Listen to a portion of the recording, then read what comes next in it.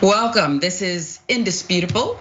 I'm Sharon Reed in for Dr. Rashad Ritchie, who is taking some time off today. Our co-host today is the one and only Jeff Wiggins, Rebel HQ contributor extraordinaire. Welcome, Jeff. Appreciate you coming back on the show. Brave. You're brave to sit with me again. Okay. It's a different experience when Dr. Ritchie is not here. Let's get right to it because this first story comes out of your neck of the woods. A 13-year-old boy is gunned down in Columbus, Ohio. And the man who does the shooting says it's self-defense and that's good enough. It goes away. Let's tell you more about that case that happened in October 12th. Was the date, Columbus Hilltop neighborhood. Sinze Reed, a 13-year-old, fatally shot. 36-year-old Craig Butler Sr., the shooter, an eyewitness who knows Butler, saw him exit a red truck and fire multiple times at Sinze, striking him several times. Butler then got into his vehicle, fled the scene.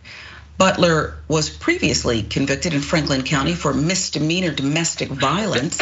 And according to court records, which under federal law would prohibit him from having a gun. But there he was, October 12th, in the neighborhood, shooting down, killing the 13-year-old. You see his picture there. Franklin County Prosecutor's Office previously filed a murder charge against Butler Sr. in Franklin County Municipal Court in connection with Sinze's death on the same day as the shooting. But a week later, prosecutors filed to dismiss the case. That was on October 19th. Franklin County Municipal Court Judge Mike McAllister accepted the motion and dismissed the case, meaning the $1 million bond Butler had been held on no longer applied, and Butler simply walked out of jail. He was released. Let's give you more background of why Butler was let go. Here's what we've learned. Columbus Police homicide detective Keith O'Connor said that there has been a claim of self-defense by Butler and his mother, but the detective declined to comment further, citing an ongoing police investigation. Again, the charges are dismissed already. Sinze's not a bad kid at all, Nicholas said. Hal was a grown man scared of him. He did not deserve to die. Franklin County Prosecuting Attorney Gary Tyek's office said it is standard practice for almost every felony case filed in municipal court to be dismissed. Not every case initiated in municipal court is presented to the grand jury. This according to the release. This particular case is still under review for possible presentation to the grand jury. And unfortunately, I cannot advise you when the case will be presented to the grand jury. That from the Columbus Dispatch. Franklin County First Assistant Prosecutor Janet Group, who leads the criminal division, said the office would not comment further on a matter that is under review. Sinze's sister, Michaela Nichols, said the prosecutor's office has not even communicated with their family and did not warn them Butler Sr., who lives nearby, would be let out of jail. Jeff, the first thing that surprised me in this case was on the same day, murder charges were filed. The next, of course, a week later, without really any kind of explanation that the public deserves, and you can comment more on how people are outraged, what people are saying in your community. Explain to us your thoughts about it, but also what people are saying there, because here we go again. Well, yeah, the first thing I thought when I came across this story was Ohio, as of April of 2021, eliminated their duty to retreat before using force kind of law. So what we know is stand your ground. And it goes like this. If someone shot in self-defense, the burden was on the shooter to prove that's why they did it. Well, now with the stand your ground law, the burden shifts to the prosecutor to prove the shooting was not justified. And that includes homes and cars, which would be in this case. So I was surprised that more information hasn't come out about that, because that's what I was looking into myself. Yeah, the community is devastated, absolutely. And as of 2020, I believe the three neighborhoods in the city of Columbus where homicide is most prevalent is Linden, it's Franklinton and Hilltop, where this took place. This is tragic and it's horrible, and I hope justice is served, because as I just read from this law, prosecutors are gonna have to prove that he didn't have to retreat, meaning this 13-year-old child was gonna put him in some kind of danger somehow. I don't know if there was a weapon found or anything like that, and according to the family, he wasn't like that. So I'm just hoping for the best in this situation, which would be justice. This man being put behind bars, because they're not gonna get their child back. We're not gonna get a member of this community back either. So let's do the right thing here. Yeah, and do the right thing depends on who you ask, apparently. And this notion that prosecutors, their hands are tied, because of this new law on the books, that's phony too, right? Because why not put it to a grand jury, okay? Why not put it to a grand jury and let people decide? And I would guess that if they found a gun on the 13-year-old, around the 13-year-old, they would make sure we knew that, right, Jeff? Oh yeah, when the sheriff deputy shot and killed Casey Goodson Jr., shot him in the back, the first thing they said was, oh, there was a gun, there was a gun. Yeah. So we would have known by now if there were a gun. There would have been evidence of it, maybe a picture of it, disseminated to local journalists and local newspapers and local news. I haven't heard about that, but then again, this happened in October, and I didn't hear about this until a couple of days ago. So, like I said, hopefully the grand jury will take this case and do what's right. But as much hoping and wishing I can do, we never know with these situations.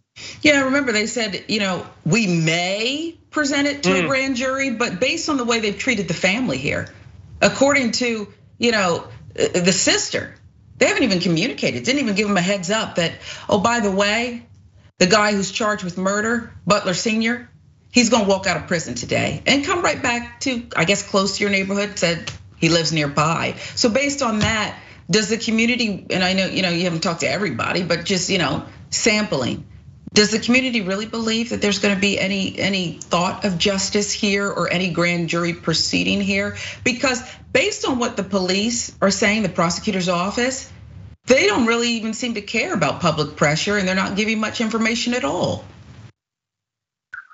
Well, I can't speak for everybody, but again, you're letting someone we know.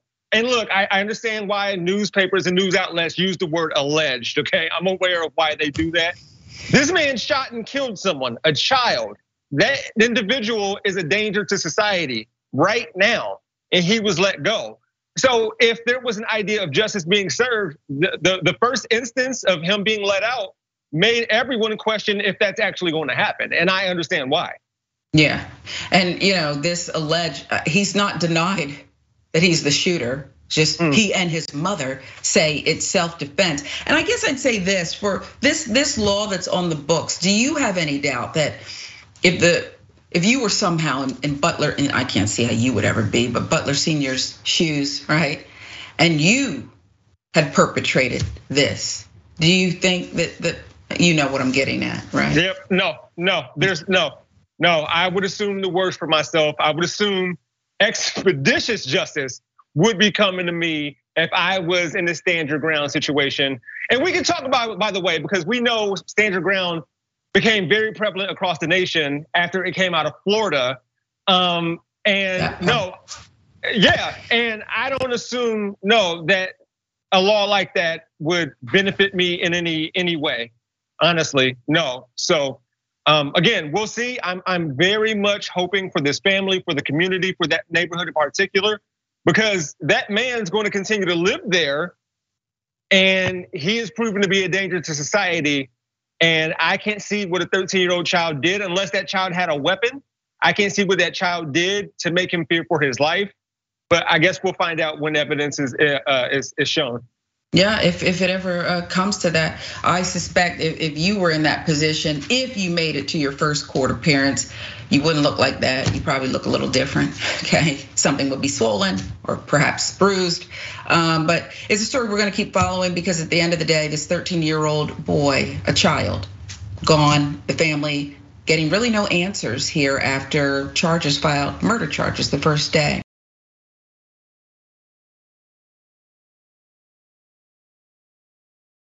We will move on though. Tampa cop loses his job after dragging a woman through jail. Let's take a look at this because it's really despicable.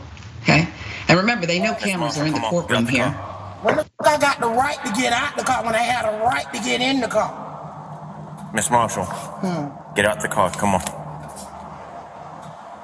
Miss Marshall, I'm gonna drag you out of this car. I already know. I don't want to drag you out, but I need you to come get out the car. Do what you did off the porch of the doctor's office. Come on. Drag me. Come on. I want you to drag me. Come on. Yeah, that's what you're gonna have to do. That's what you did at the porch. That's what you want to do, and I want you to get that feeling. Guess why? Because I was raised a tomboy in Central Park Projects. So guess what? I'm used to being rough.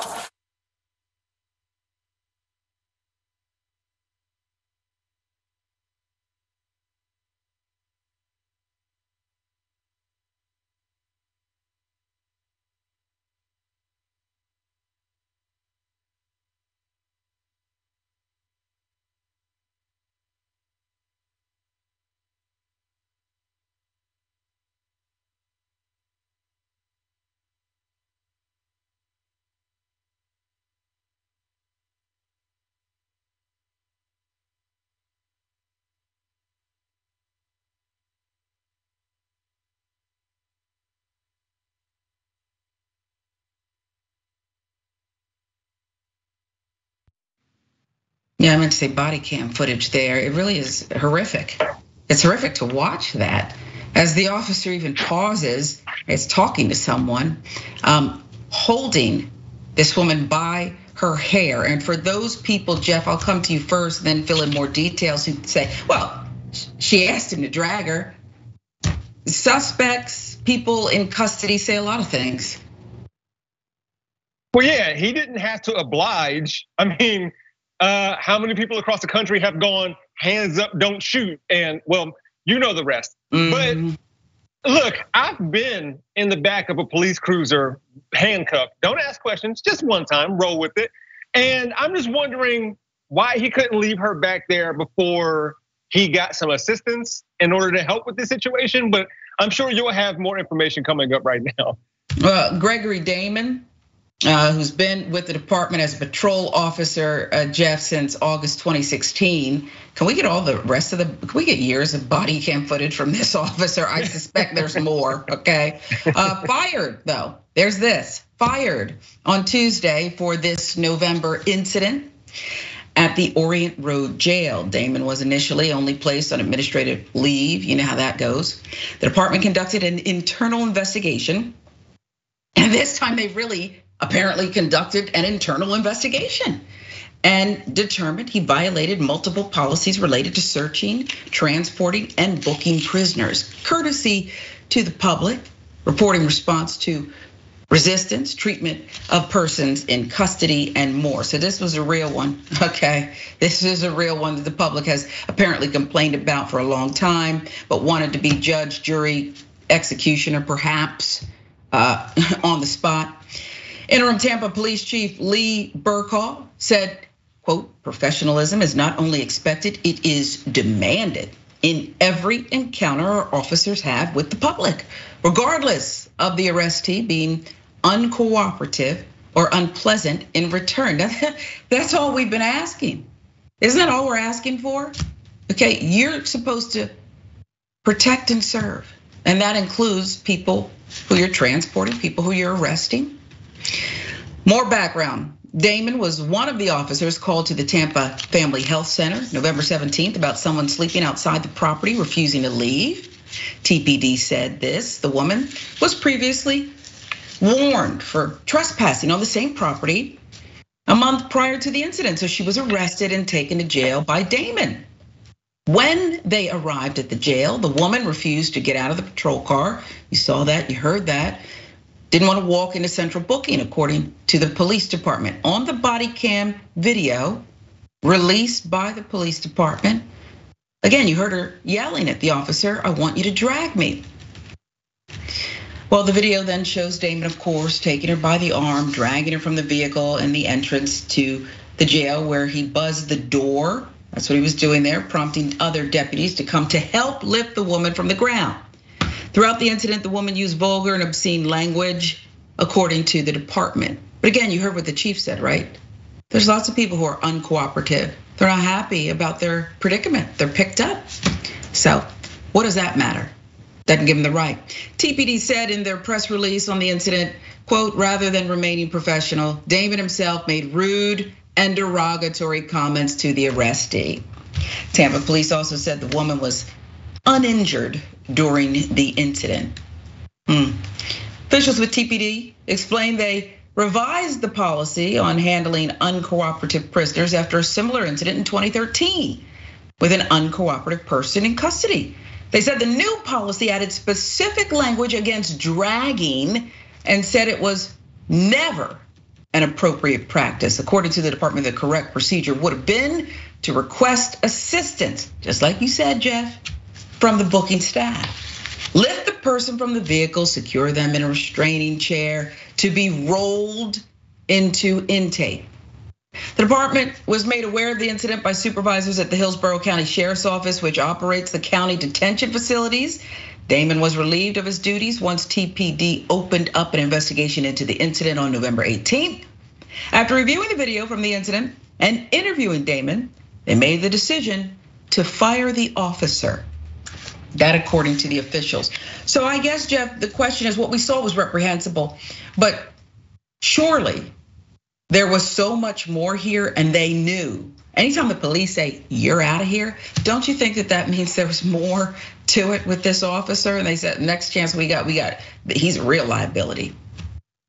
Yeah, usually in this situation, there's like more to it, as in an investigation, and he was asked to be on like, I don't know, paperwork or office duty for a while, or maybe they were, set aside while they're still getting paid or something like that. For them to come back with this investigation and say you're done is very surprising. And I think it's the right move, sure.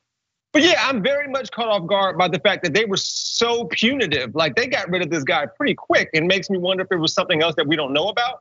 But look, another thing that I thought of when I saw this story was, how do we reform this? Like people who advocate for like more training for police officers, I'm sure he knew what to do. The video shows Damon taking her by the arm and dragged her from the vehicle to the entrance of the jail, where he buzzed the door, prompting deputies to come help lift the woman from the ground. Why couldn't he do that and like leave her in the car? That's what I was alluding to earlier, by the way.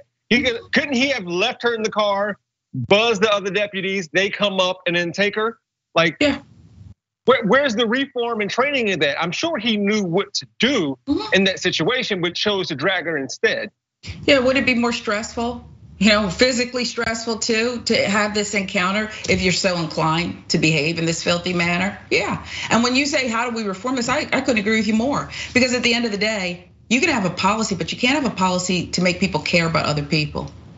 Did not view this woman who, I don't know her full predicament, okay? I don't know her full circumstance, but we got the report, trespassing, sleeping outside, refusing to leave. That would allude to more going on here. She has some challenges. Why is that personal to you as an officer, right? And I do want to say and get you to comment on one other thing, because it seems like these firings, and we're so shocked, and yeah, it was quick and this and that, and it was. As long as they keep it that way, they're so rare, this kind of swift internal justice by police, we don't get to the next part, which is, shouldn't this person be charged with assault? When is it assault? Jeff, don't go dragging somebody by their hair. I assure you, you will get much different. You won't just be fired, okay? Clinkety clink. And I don't know why you were in the back of that police car. And maybe you want to tell us, elaborate. I'm sure it was a long time ago. You have kids now. It could be a teaching moment. Yeah. They can hear me, by the way. Yeah, no, I was driving a car. The police pulled me over. They said I have faulty tags. Apparently, my older sister's tags were on my car, and it was the wrong car. So there's that. Now they said, well, whose tags are they? And I said my sister's name. She goes by Nikki. I said Nikki. They were like, no, it belongs to Arnitra. I'm like, that's Nikki. They assumed I lied, and so I spent a night in jail. And look, let me tell you, okay? Let me tell you. My kids were watching a Mr. Beast video just yesterday, and they were like running around jail for like 50 hours. And I said, kids, it's nothing like that. It is, that place is gross and it's ugly. And so. Did you get a meal in there? No, I was out by the morning. So I spent, I don't know, 7-8 hours in there, and I never went back, and I never plan on going back. Okay, so like an episode of Scared Straight. Okay. I mean, it worked. I don't think you would have gotten much trouble anyway. But I just think that it's time for us to move beyond expecting, firings here. And can somebody else face jail in a uniform? We're not allowed to put any police behind bars, apparently, or not enough? That's my rhetorical question, much more indisputable. With Dr. Rashad Richey, I'm Sharon Reed in for The Good Doctor today, alongside our co-host, Jeff Wiggins. Much more to come.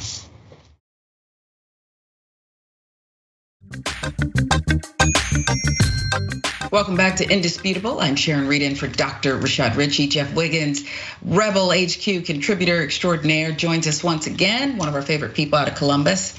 We love you. We love you on the show. We love your commentary. Spin the wheel, Jeff. That's a fan favorite. When you sign up for an annual membership, you will get to spin the wheel to win limited time perks from TYT. And one of those prizes is a Join the Thunder hoodie. I mean, this thing is tight. Check it out. I want one too. You can sign up at tyt.com/spin or just scan the QR code to get started.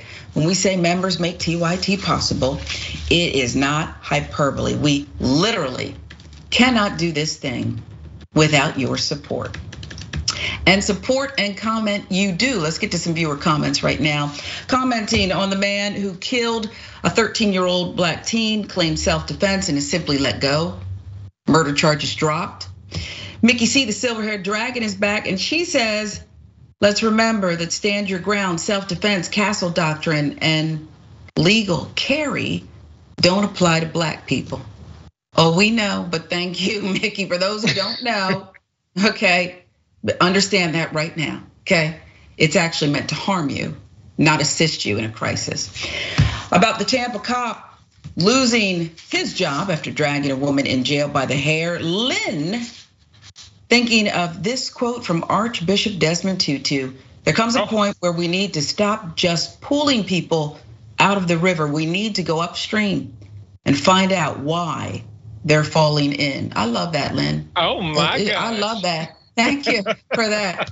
Very, very nice. Appreciate your comments. YouTube, more about the man who killed the black teen, claiming self-defense, let go. Love Big 41, shoots him in the back, and that is self-defense? People are asking. And about the Tampa cop losing his job, Hayward McCullough says if it hadn't been caught on video, nothing would have happened. And I tend to believe that, Jeff, because again, where there's smoke, there's fire, okay? This was I think it was on fire right there. He's dragging her by the hair and seems very nonchalant about it, could care less. Uttering the derogatory things in response to the things this arrestee was saying. They knew this officer needs to go, okay? Well, I mean, you mentioned earlier, we might want to review all of his body cam footage from whenever he was an officer. So you were spot on with that. Yeah, since 2016, this is a bad guy. We could say that based on just this body cam footage, but I suspect there is more. But there's lots of people who, if they weren't, caught on footage, would just say, I can get away with anything. I got privilege. I could get away with anything for days. And we know these people well, and they all seem to go by the same name. I wish Karen would. You want to call the police on them for having a barbecue on a Sunday? I feel free! Back off! I'm going to tell them there's an African-American man threatening my life. Regina Leonard. It was 8 pizzas. It was 8 pizzas. I'm wondering why it was more than 30 minutes late. Because we have several big orders and they go in line. I ordered at 1 o'clock this afternoon. I understand that, man, but it goes in line with the way it pops up. I can't skip. I'm calling corporate. Please do. Because I will. Because I want my money back. I want to. Because we had big orders ahead of you too. You wasn't the only one that had a big order deal. But you can leave my store. We don't have time. Have a good night. Oh yeah, no, you'll be hearing from corporate, believe me. I just want a pizza. That's all I want. He just wants a pizza. Okay, I don't know what all this drama is, Karen, but dude just wants a pizza, and you're ruining everyone's day. Okay, I was raised of a school of thought from an early age. The customer's always right, Jeff, and you need to be accommodating. And if you're late, you need to apologize. And if you're wrong, or even if the customer's a little wrong, you just need to make it right, okay? But the sister stepped in after and said, no, not today. We don't have time for all this. So you tell me, this coupon Karen who just wanted more, I don't know why she was so upset, okay? Why? Because I think she took the hot and ready slogan a little bit too far. Like hot and ready is for like, I don't know, 1 or 2 pizzas, lady. Like how many pizzas are you having them make? I think she overloaded the oven. Like what does she want them to do? Maybe she's storing them. I know people who order pizza and they put them in their freezer. It's like, and listen, Little Caesars, I don't know if I've ever had a Little Caesar pizza, but I'm sure it's great. Whatever. Hey, look, there's a reason. Yeah. There is a reason that they're A, hot and ready, and B, like $5 or $6. Okay? Right, no frills. Take that from it what you want. But come on, lady, it's like 8 pizzas in 30 minutes, which would be a feat. I'm about to review the Guinness Book of World Records to see how fast people can make pizzas, because that's gotta be amazing. If they can make 8 pizzas in under 30 minutes and deliver it to this lady? Yeah. What? And if I know her, okay, because I could just tell from her inflection tone and just her overall demeanor. If I know her, these were like, she's calling it again, calling in specialty. And I want this one with extra sauce and this one with it, and remove 10 slices of the pepperoni, whatever it is. They're not built for that, okay, Karen? No. They're not built for that at all. And what do you make a dude who came in after her? He witnessed the whole thing, and it was almost like he was kind of saying, hands up, like, please don't punish me for what she had did, okay? I'm just hungry and I just want pie, okay? Yeah, he was ready for the ready part in the hot and ready. Like, I don't even think he cared what the pizza looked like as it came out. Surprised me. Just give me something. I don't want to be subject to what this lady is going through. Just give me a pizza. That's why I'm here. Also, he's there and being calm and patient, as you should be in a situation like that. Like, come on now, it's pizza. So, we'll leave her where she is. She's probably calling corporate right now. No response. We checked from Little Caesars, not yet. You know, I once ordered a pie and it was late. And I know Shaq a little bit, right? Okay, I've known him for years. So I texted him and I said it was Papa John's. I said the pizza's late, and then when it finally got here, it was the wrong pizza. Okay, so maybe I was a little bit of a Karen. Do you know, I was so embarrassed, okay? Because yeah, they got it wrong, but things happen. He pulled out all the stops, okay? I'm getting notes from corporate, we're so sorry, we're fixing this, we're doing that. And I thought, why'd I do this? Okay, who looks bad in that situation? Okay, not Papa John's, not Shaq, who was that involved, he made it right, but me. And I think if these Karens would take a step back, it was a learning lesson for me, and say, you know what, it's not that big a deal.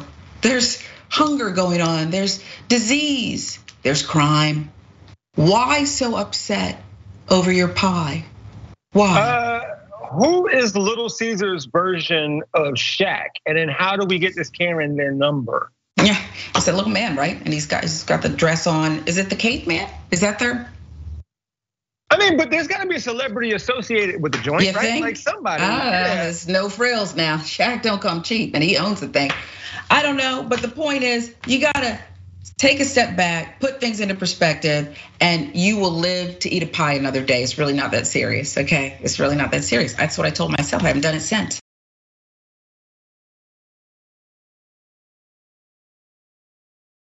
What about how about a double dose? You want to call the police on them for having a barbecue on a Sunday? I feel free. Back off! I'm going to tell them there's an African American man threatening my life.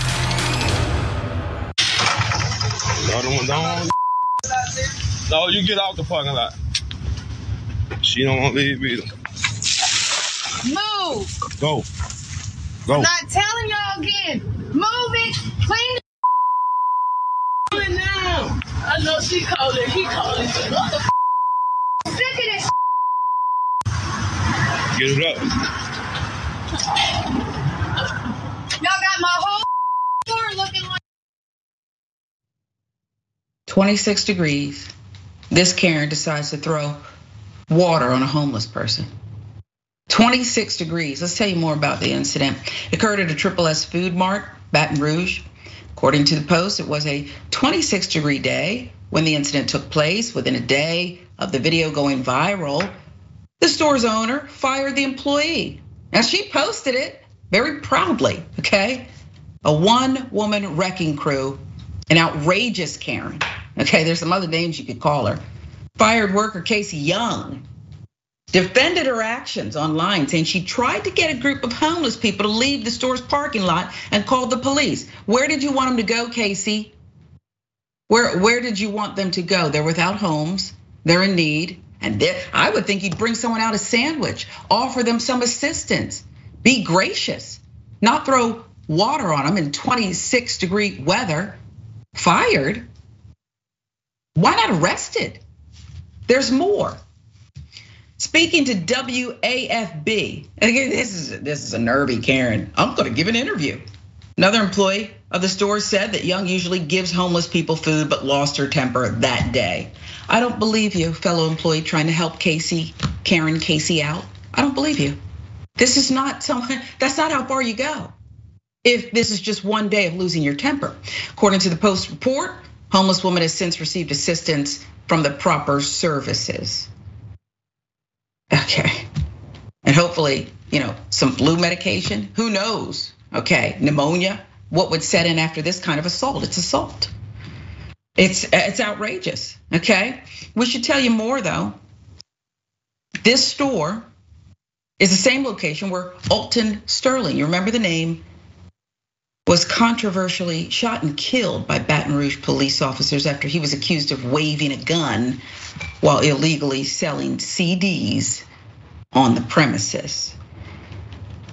Outrageous, the conduct here. And again, this unawareness that these Karens have, Jeff, that she didn't just lose her temper and throw the water, as her fellow employee, friend, boo, whoever is reporting to the media.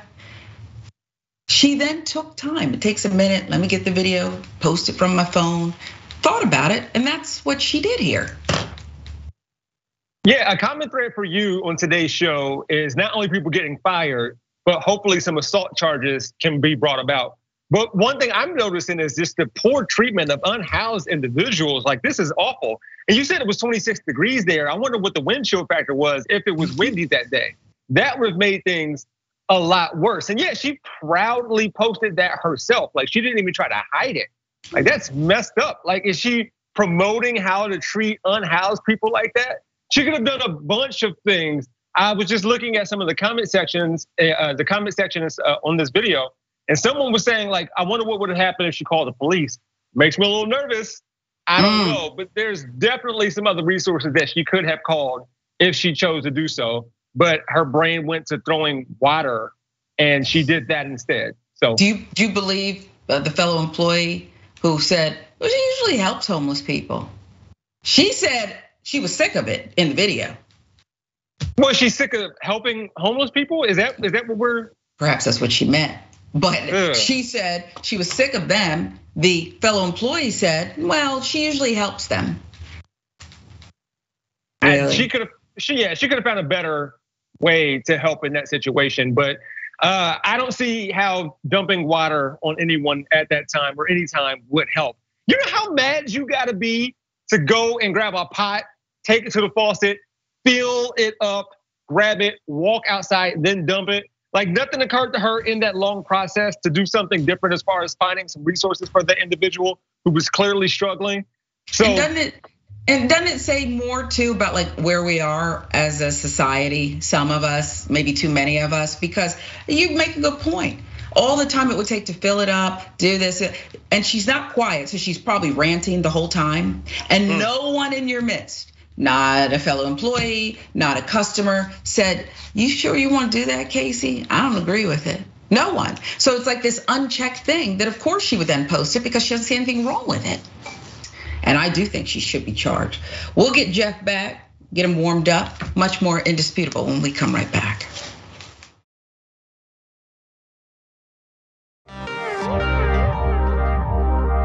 Welcome back to Indisputable with Dr. Rashad Richey. The good doctor has the day off. I'm Sharon Reed, alongside our co-host for the day, Rebel HQ contributor extraordinaire Jeff Wiggins is back out of Columbus for us today. And the end of the year, that means lots of lists, Jeff, and that includes Turks and Jerks. We proudly present to you, the network has culled its files and found all the best or worst people, okay?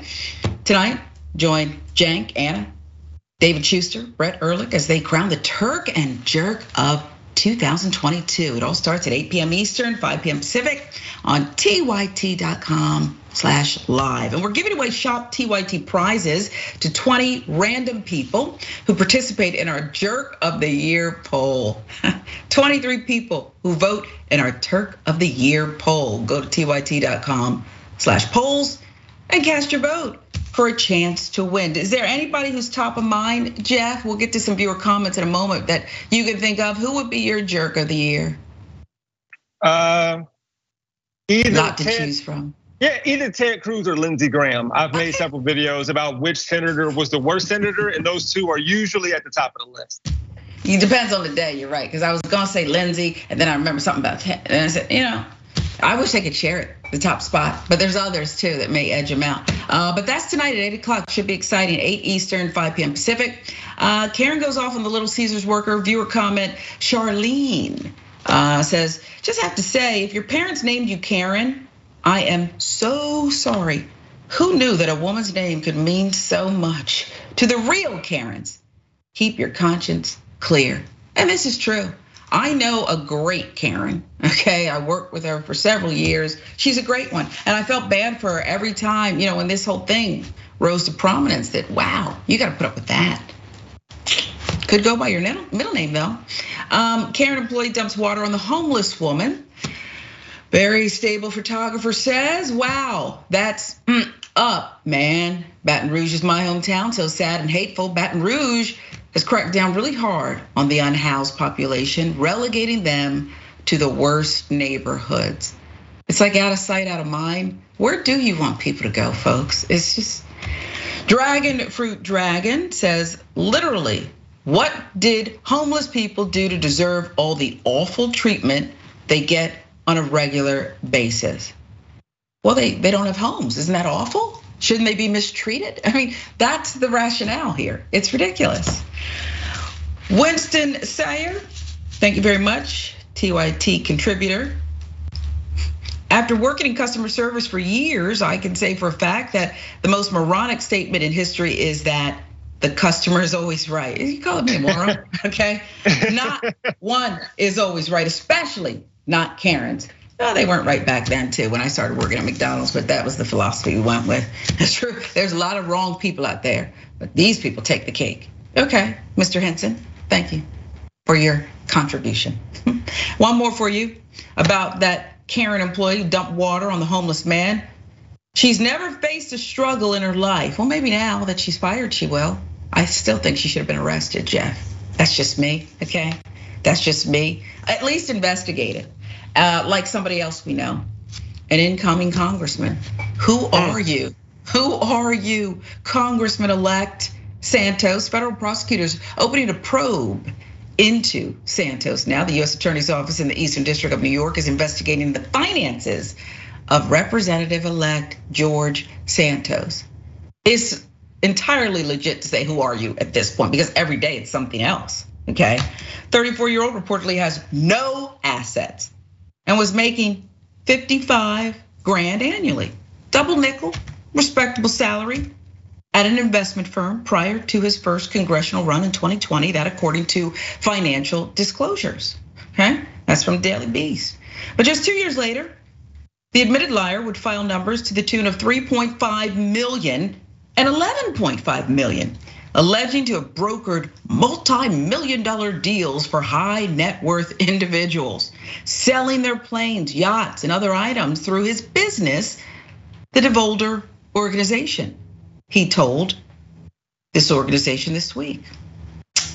Those filings allowed Santos to sign over some $700,000 from the company to his campaign before dissolving the firm in September 2022, just a couple months ago. CBS News first reported the federal probe, which comes as the Nassau County District Attorney's Office announced Wednesday that it was looking into fabrications from Santos. Fabrications is such a clean, pretty word. This guy is a liar. Okay, he put Humpty Dumpty. Okay, shame. Nassau County District Attorney Ann Donnelly said the numerous fabrications and inconsistencies associated with Congressman-elect Santos are nothing short of stunning. Yeah. She said the residents in New York's 3rd Congressional District, which covers part of Nassau County, must have an honest and accountable representative in Congress. Now that's where her statement loses me. I could say more, okay?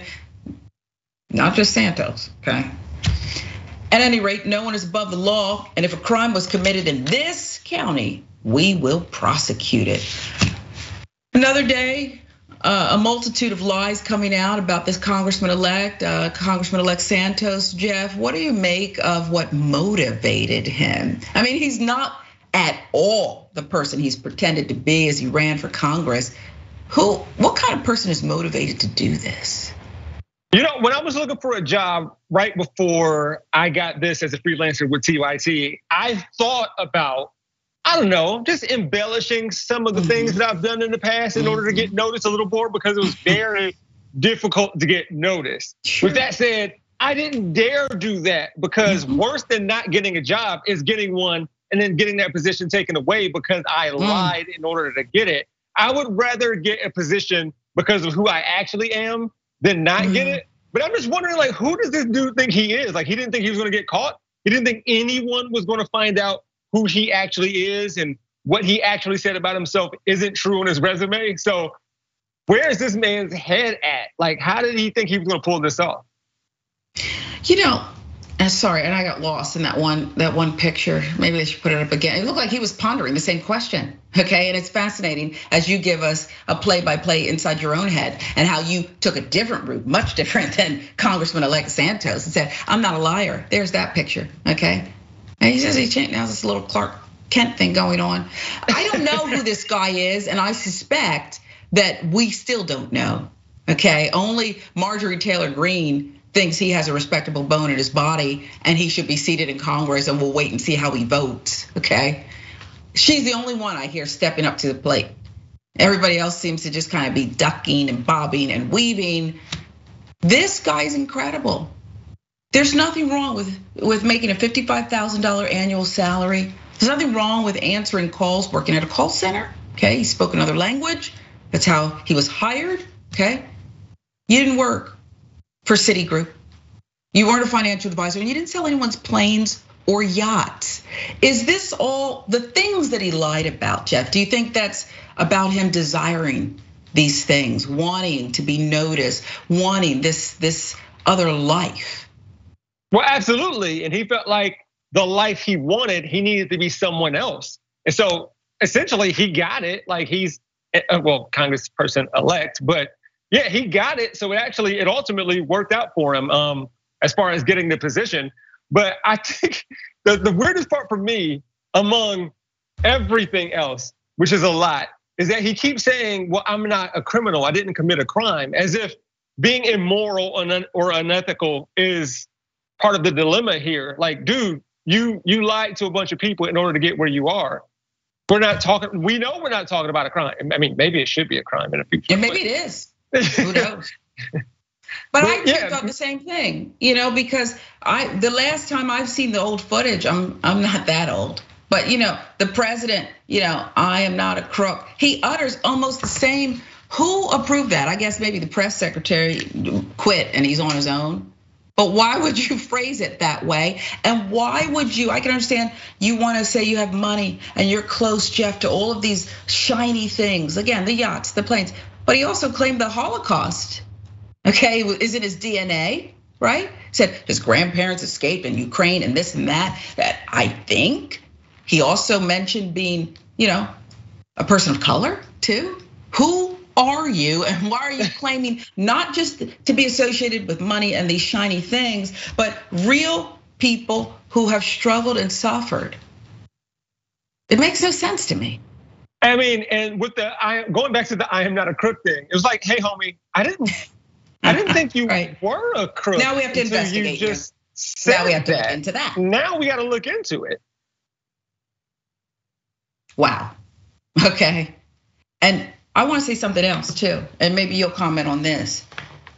This man ran for Congress, had a whole campaign and won. Democrats, they need to stop looking at Santos and investigate themselves. You didn't know opposition research? What is the Democratic Party is way down low. You're so worried about Herschel and his vampires. We investigate this guy, okay? Google this guy, Democrats. Do that, and maybe we wouldn't be in this predicament with Marjorie Taylor Greene telling everybody to shut up and let the man walk through the front door. It's crazy to me. I'll give you the last word. I mean, yeah, Herschel and the vampires, it was very much worth looking into because he could cause considerably more damage than this Santos character. How the Democrat, it's amazing when Republicans say like Democrats are up to no good and all this stuff, but don't you have to be like organized to do this stuff? And we don't see that from Democrats. They definitely missed this one real bad. Big time, big time.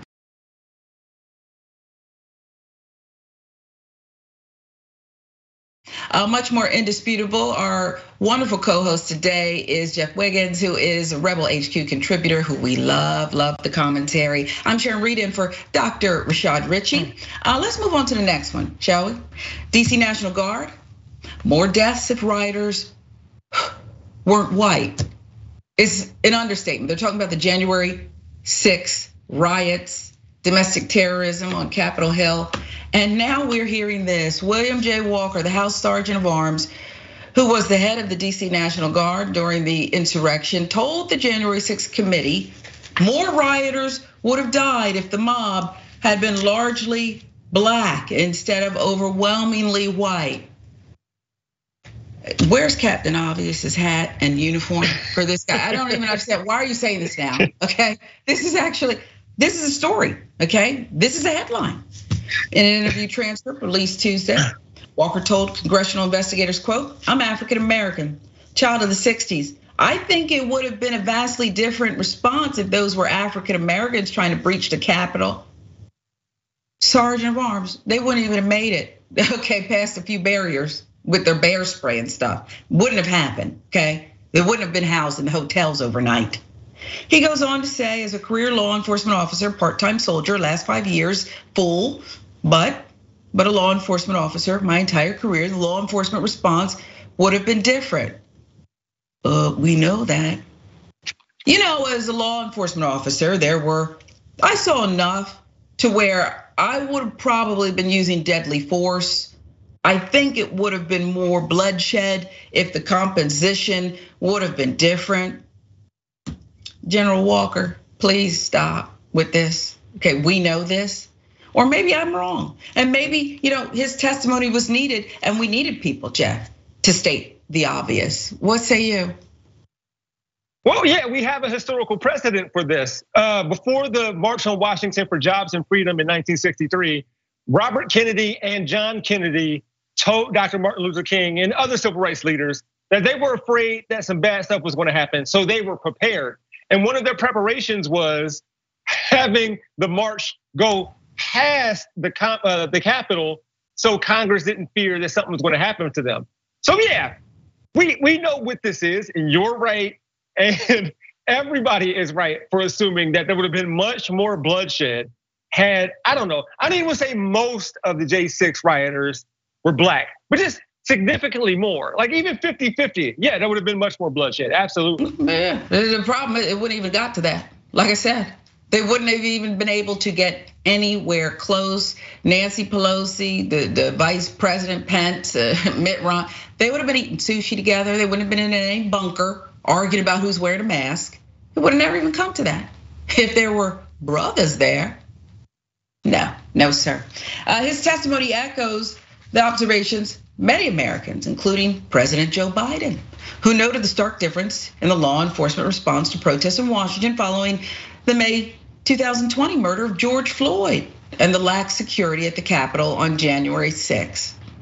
Walker, a former Drug Enforcement Administration official who became the House Sergeant at Arms in April 2021, also described his personal experiences with discriminatory law enforcement stops and discussed having the talk with his 5 children and his granddaughter about surviving police encounters as a Black American. You're looking at somebody who would get stopped by the police for driving a high-value government vehicle, no other reason. Yep. DC National Guard was not authorized to assist at the Capitol January 6th until after a delay of 3 hours and 19 minutes that the House committee's report pins on a likely miscommunication between members of the civilian leadership in the Department of Defense. Really? Walker told investigators that it was clear to him beforehand that January 6th was going to be, quote, a big deal, just from being aware of what was happening in the world. I'm an intelligence officer. To me, the intelligence was there that this was going to be a big deal, he said, citing the civil unrest in November and December when Trump supporters came to Washington. That from NBC News. This notion about miscommunication, I mean, we had the governor of Maryland, a Republican, Trump critic, in communication with members of Congress saying, I'm trying, I got them at the ready. The National Guard, Maryland National Guard is at the ready. They will assist, but technically we got to get called in. We can't just show up. Somebody's got to officially bring us in. Miscommunication, Jeff? No. I want to read something right quick because I think weird stuff when I first come across the story. But there was a man named Troy Anthony Smocks. He was 58 last year. He was sentenced to 14 months in prison for his involvement with the riots at the US Capitol. He didn't go in the Capitol that day, but he was there. At that time, that 14 months was the harshest sentence for anybody involved with J6, a Black man. So it's on the front end. If there were more Black men, if there was more Black men, yeah, it would have been bad. But on the back end, yeah, you're getting judged harsher and then charged harsher as well. So yeah, we know what this is. Hopefully this isn't controversial, right? Like this isn't, this is pretty indisputable, honestly. That's the name of the show, you think? Yeah, this is pretty indisputable about what would have happened. And then, so this man I just named, yeah, he went by Colonel T. Perez. He went by Colonel T. Perez, and yeah, he had the harshest sentence at the time because of his involvement with J6. And he was one of very few Black people, Black men there that day, and he still got the harshest sentence at that time. So again, we know what this is. This isn't up for debate, really. Well, and he wasn't with Antifa, right? Trying to flip the script and blame it on a bunch of angry white people, was he? He's not. They didn't say anything about Antifa, does it? Depending on who you ask. Depending on who you ask. It's just, listen, folks, we can keep stating the obvious, or more people can get angry here and say we're not going to put up with this American lie, which is pretty American to lie and restate facts historically. Sadly, I mean, we have to be honest or not. Depends on who you are, depends on what you believe.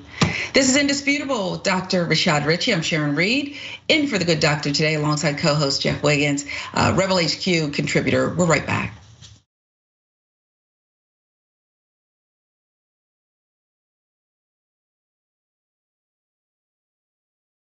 Welcome back to Indisputable. I'm Sharon Reed, in for Dr. Rashad Richey. The end of the year is the perfect time. Shop, stock up. Many people have a little bit of time off, enjoying time with their family. Shop TYT.com, shall we? It's the perfect time, as we said, to stock up on that warm and toasty Progressive winter gear. I think Progressive gear keeps you warmer, actually. I do. It's more authentic, if you will. Between now and the new year, you get 30% off our winter collection on shoptyt.com. And I think I want everyone in that collection, okay? Every single one. You can add it to your collection and be nice and toasty warm, no matter where you are. Another blizzard comes through, got it covered. Let's get you some viewer comments now. TYT member, very stable photographers back, commenting on federal prosecutors opening the probe into incoming Congressman-elect Santos's finances. I don't see Republicans freaking out because this was just a litmus test to see how far they can push fraudulent candidates. Haven't they pushed it enough? Okay, we saw 2016, like, don't you think they pushed it enough? Apparently not. Very stable photographer. Thank you for your comments. Lynn says, I'm just surprised that Santos didn't claim to have previously been a police officer and an FBI agent. Again, she's raising the ghost of Herschel Walker here, okay? No, that we know of, Lynn, Santos has not held up a badge and said that he has powers to arrest people, but you never know, tomorrow's another day. Before the week's out, we might get that revelation. More on this federal prosecutors opening a probe into Santos's finances from YouTube. Nikki Chantel, what motivates him? This is what happens when you allow one orange clown lie his way into office and more follow suit. Okay, we don't call names unless it's appropriate. That's a disclaimer I'm made to read. Okay, but we don't do that unless it's appropriate. Thank you for your comment, Nikki Chantel. It's appropriate, okay? See Michael Henson, YouTube. I am not a crook. Guilty people speak quickly. Okay, this is true. This is true. YouTube member Michael R, welcome to Indisputable. Thank you, we appreciate you.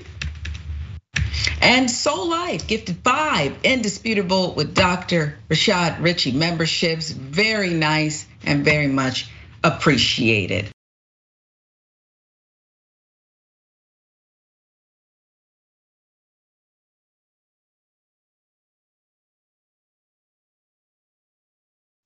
This next story that I want to talk about, Jeff Wiggins, our extraordinary co-host today, is this Ivy League institution, Yale, okay? And at face value, you might think they're doing something positive here, giving back, trying to right a wrong. I don't know that I see it that way. I don't know if I see it that way at all. Here's what Yale is doing. And again, I want you to just listen and then take it with a grain of salt and look at the fine print, which I'm going to give you. Yale's slavery reparations effort falls short, in my view. Yale has decided to pay reparations for its involvement, big involvement, in American slavery, and has set up an $80,000 scholarship to send students graduating from a local Connecticut high school to an HBCU of their choice. I love HBCUs. I live in Atlanta. They're great institutions of higher learning. But really, Yale? This is what you're doing and this is all you can do? Okay. University announced the launch of the Pennington Fellowship on December 12th. That fund, created to support New Haven public school students desiring to attend one of the 107 colleges designated as HBCUs. Pennington Fellowship will be a competitive scholarship, and over the course of 4 years will support 10 to 12 students in each college-bound cohort, according to President Peter Salovey. How much money does Yale have? A competitive scholarship. President Peter Salovey said, quote, when fully implemented, about 40 to 50 students will receive Pennington scholarships at any given time. Scholarship criterion requires seniors attending any New Haven public high school submit an essay, provide a letter of recommendation, and have participated in at least 40 hours of community service. Historically, haven't these students and their lineage served enough, done enough community service here? President of Yale? That's the criteria. Should a student receive the scholarship and complete the 4-year program in a black college, Yale would be responsible for $80,000 in tuition and fees for the fellow. It's not bad money, it's just not enough. It's not enough given what Yale perpetrated and given what Yale benefited as a result of it and who and what they have today. Scholarship addresses in part, the president goes on to say, historical disparities in educational opportunities for black citizens. It will be funded by Yale, administered by the New Haven Promise program, which the university co-founded in 2010 to put the dream of a college education within reach for young people in our home city who otherwise could not afford it. That's from the school's website. The real motivation was to kind of cleanse ourselves, rid ourselves of what we did for so long and how we're connected and promoted slavery. Okay, this is Yale's way of saying sorry, but the caveat is there are no HBCUs in Connecticut. So you're gonna leave the state of Connecticut if you wanna go to college, black kids. Okay, if you wanna benefit from this, you're not coming to Yale. You're going to an HBCU. Again, we love HBCUs. It's not the point here, not the point. No HBCUs in Connecticut, so the students will have to seek out of state colleges because in 1831, esteemed members of the Yale community joined leaders of New Haven to stop a proposal that would build a college for blacks, even though it was their enslaved ancestors who built Connecticut Hall. That's on the left, there's a beautiful building, quality work, free labor, did that. It's excellent craftsmanship. In the mid-18th century, moreover, the bigotry can be found in Yale's Memorial Hall rotunda, that's on the right, which is inscribed with the names of Confederate soldiers, politicians, and other Southern state shareholders. The worst of the worst, the lowest of the low. Okay, I guess. Meanwhile, on December 19th, okay, so that's Yale.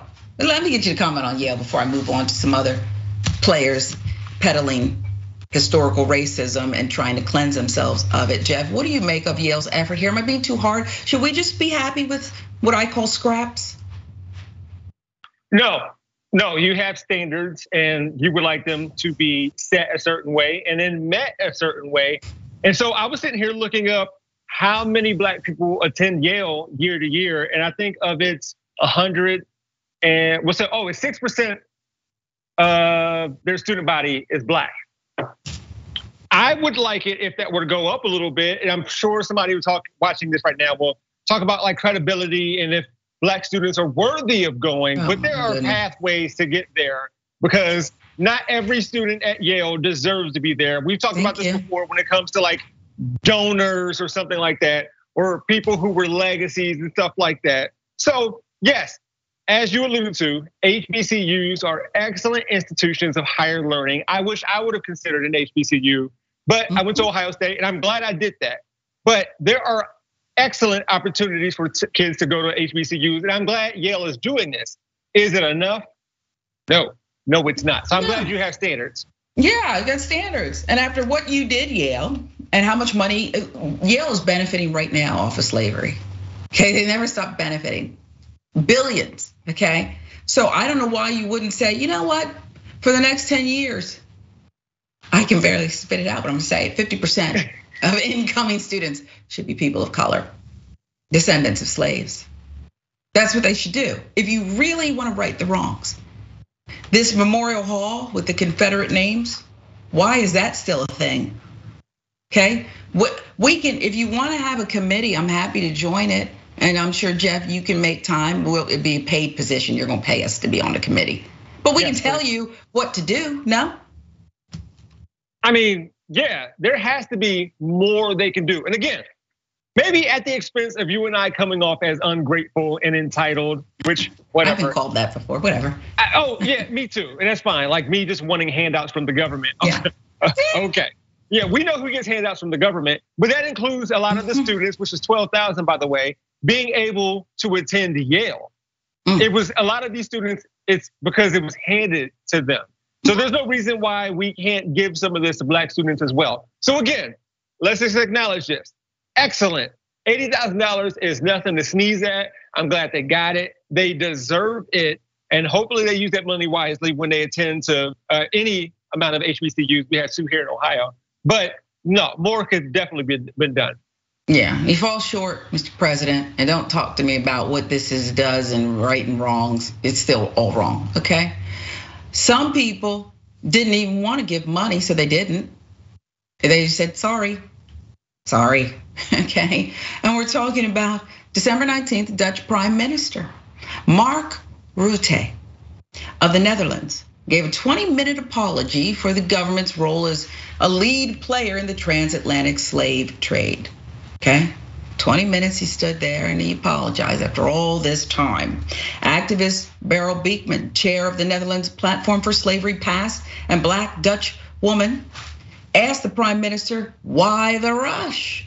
In the past, Rutte believed an apology would hurt society by exposing its slave history. And I'm gonna pause and give you time to comment on that. Again, let's set the stage here. The prime minister had resisted this for years and said, we don't want to apologize because what it's really gonna do is it's gonna hurt people in our community, our greater society, Jeff. Because it exposes a slave history and we don't want to talk about that. How is apologizing hurting society? Why the rush? Yeah, but we if we have more time, we need to talk about King Leopold, who killed a lot of Africans in his time. But apparently apologies hurt society. Well, they do.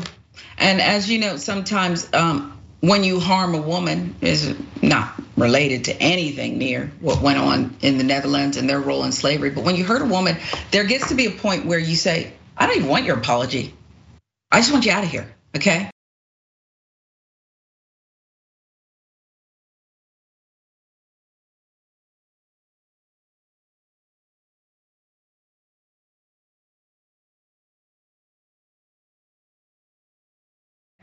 And I suspect with this next story, TJ Holmes' wife is probably happy he just filed for divorce yesterday. Yet TJ's the one that's pulling the plug, making it official. He might want to do that a few months ago. But anyway, it's alleged he had an affair with his co-anchor, Amy Robach, that started when the two started training together. I mean, what kind of training was it for the marathon? I don't know. But they needed to do physical activity. They did it. They finished the marathon. Okay, I'll move on. TJ Holmes, as we said, filed for divorce from his second wife, Marilee Fiebig, after his alleged affair with his Good Morning America co-host became public.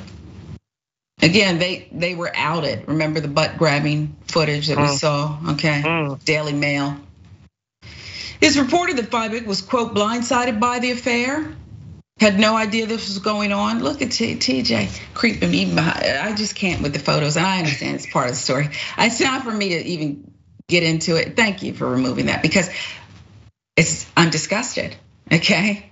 He's not my man, and I'm disgusted by the way he's carried himself here and seems to be out for himself, is what it is.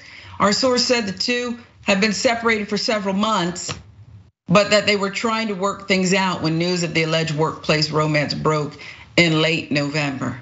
Several workplace romances, if you believe everything's been written. She's devastated, she had no idea, our informant said, adding that the two were just together for TJ's birthday on August 19th. That's from Page 6. Here's that cringeworthy quote from Holmes on their 10th wedding anniversary. I'm gonna try to get through it without throwing up. 10 years ago, Marilee Fiebig married me, and despite my best efforts, she remained married to me the past 10 years. That's not hyperbole. I'm not being dramatic. I gave her plenty of reasons, excuses, and opportunities to walk her fine ass out the door. See, and this is what, there's such a lack of authenticity as he writes this post that seemingly, he's trying to spit bars here, okay? He's so cool with his gangster lean. Respect a woman. That would be a lot cooler, TJ, okay? And don't post about me, okay, is what he needs to be told. Don't post about me if it's gonna come back to home, because she doesn't seem like a woman who wants to even be part of this, Jeff, but here she is, as TJ prances around. According to Page 6, their source claims Holmes and Robach started seeing each other in March. There they are with their medals, back to back, while they were training. Well, New York City Marathon, they both left their spouses in August. Did they really? Because she was, remember, Marilee Fiebig was with TJ. His birthday was in August, right? Never could. I had an ex who tried to sit, I took him to therapy. I said, we're going to therapy. And I said, because I'm not gonna sit here and argue with you like I don't have the facts. I did a whole Google slide. I produced a Google slide. And I said, well, he can go first. We needed that closure, Jeff. I said, you can let him go first. And indeed, he took the bait. I was not surprised, like TJ did to Marilee. I said, by the way, I have produced something for when we go to therapy on Thursday. I just want to let you know, I have our timeline, our relationship timeline, and I'm going to have. He said, "Well, you're always investigating somebody because you do the news." It's not an investigation. This is our history. Shouldn't Marilee Fiebig be just ecstatic this New Year's Eve? I understand they have a child, and it's difficult when relationships break up, but shouldn't she be happy that this guy pulled the plug?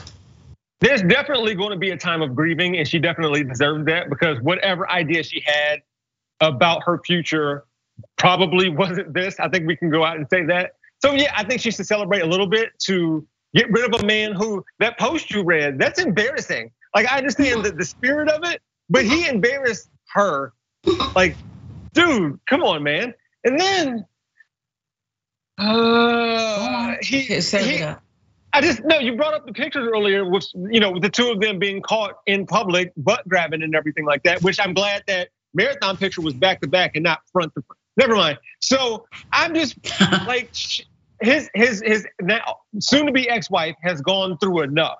So while we should be happy that she's going to rid herself of this very toxic person, yeah, there's going to be some grieving in her life, because there was a lot of hopes and dreams set aside for her in that marriage and that relationship, because that's just how those things go. So happy for her, but sad for her at the exact same time. I don't have a psychology degree. I'm not a doctor, but this reeks of narcissism. In fact, the other day I went, "What's that smell?" And then I just looked up and I saw it on page 6 or something. TJ was in Atlanta. There were pictures of him at Hartsfield Jackson. And I said, well, there it is. I thought I smelled something, okay? And I'm sorry.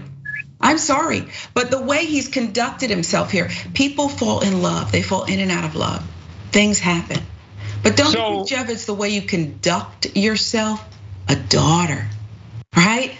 A woman who you claim to love and were married, and you posted about, don't post about me, okay? You gotta stop posting about me. And this is what you're doing, you're strutting about? When you found out he was in Atlanta, did you tell your friends to beware of a black? Oh, I warned everyone. I said I put out a bolo. I did, and I don't really believe in bolos because they always get black men in trouble who are misidentified. I put out a bolo to all women everywhere, and I made the age really wide. And I said, beware. I don't know if he's staying here, passing through the airport, but he is in our city, and I want you to keep your guard up. Lock your doors, okay? Don't answer the phone, okay? TJ is in town. And I have not touched Amy Robach, who has her own seemingly rich history. Whatever, people fall in and out of love, okay?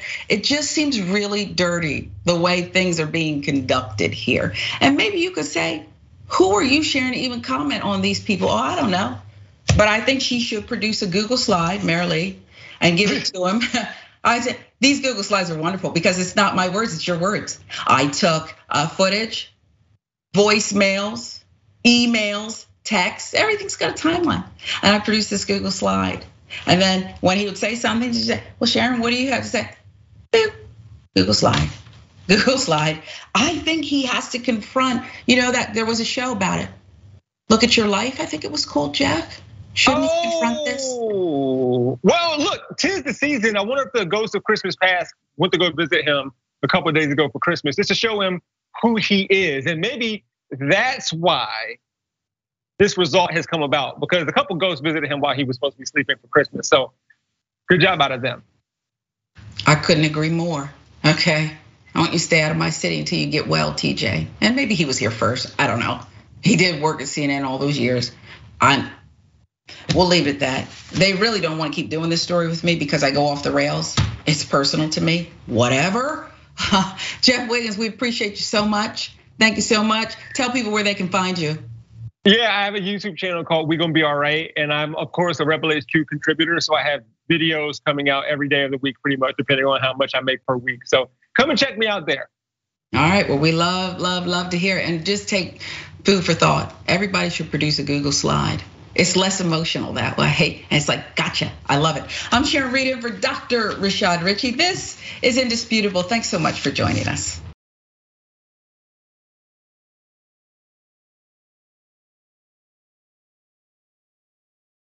Welcome to Indisputable. I'm your host, Dr. Rashad Richey. We got a lot happening today. What do we do on this show? We tell the truth. You know why we tell the truth? Because the truth is simply indisputable. Rashad, great to be here. Congratulations on the new show. And I gotta let everybody know that Rashad and I go way back. People still need health care, so I won't stop. People still need criminal justice systems reform throughout this country, so I won't stop, and you won't stop either.